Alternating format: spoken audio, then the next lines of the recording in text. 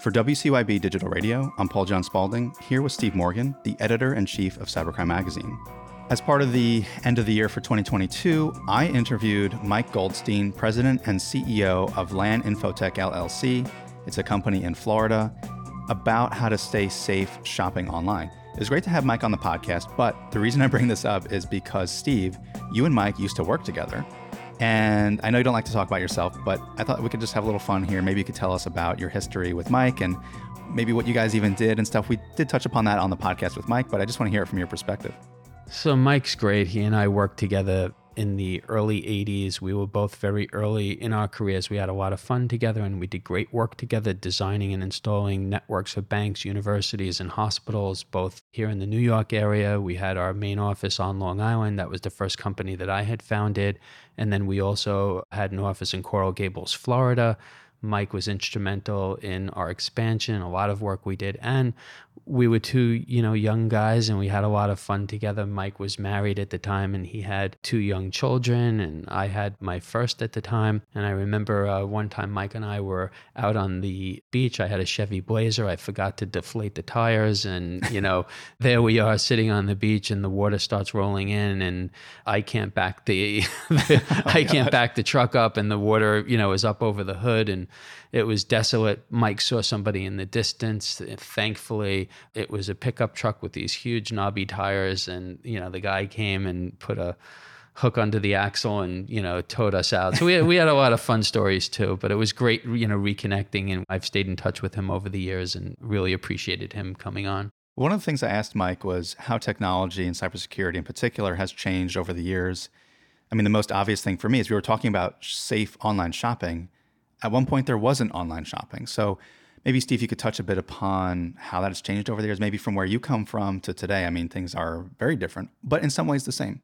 Yeah, well, back when Mike and I were working together and we were installing networks for financial institutions and law firms, there really were hardly any, quote, cybersecurity products. You didn't have the plethora of tools that are available today. So we were baking security in without really calling it, quote, cybersecurity. We were just doing what we needed to do to protect our clients from, hostile threats. We were aware that, the bad guys were out there, but nothing along the lines of what we have today. You didn't have the formality of crimes. You didn't have, ransomware and, you didn't even have crypto back there. So of course you didn't have crypto crime.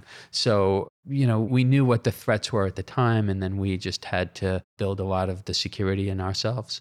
Steve, I think for me, the shopping tips we talked about with Mike, we did invite him on because it's around the holidays. That's when a lot of people do online shopping. But really, for me, those things apply all year round. We're always shopping online, at least I am.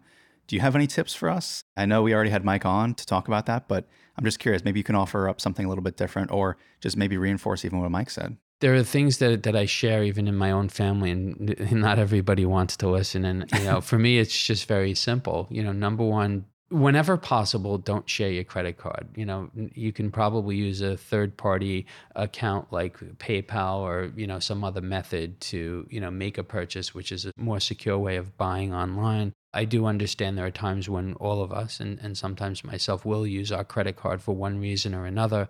Never store that credit card and get confirmation that that credit card is not being stored. And then I don't know why people sign up for coupons and discounts and mailing lists and things like that, because ultimately they wind up regretting it. So just don't do it. There's almost always a small little box that you can click opting out of that. I always do. You always should. Yeah, definitely. So, all right, Steve, the burning question for me again for this is, are we going to have Mike on again? And are the two of you going to do a podcast? Because I didn't used to work with Mike, you did, and you have a fun history there. And maybe you could talk about anything to do with cyber, really. Well, now that you introduced the idea, I think so. Mike's great. I'm sure he'd want to come on. He has a lot to offer. He knows a lot about security, and he has a great company down in Fort Lauderdale now, I believe. Really, he services the entire South Florida region, and a lot of what he does has to do with security. So yeah, we'll reach out to Mike, and I'd love to interview him. Steve, thank you so much for joining. Thank you, Paul. To follow all of our media, go to cybercrimemagazine.com.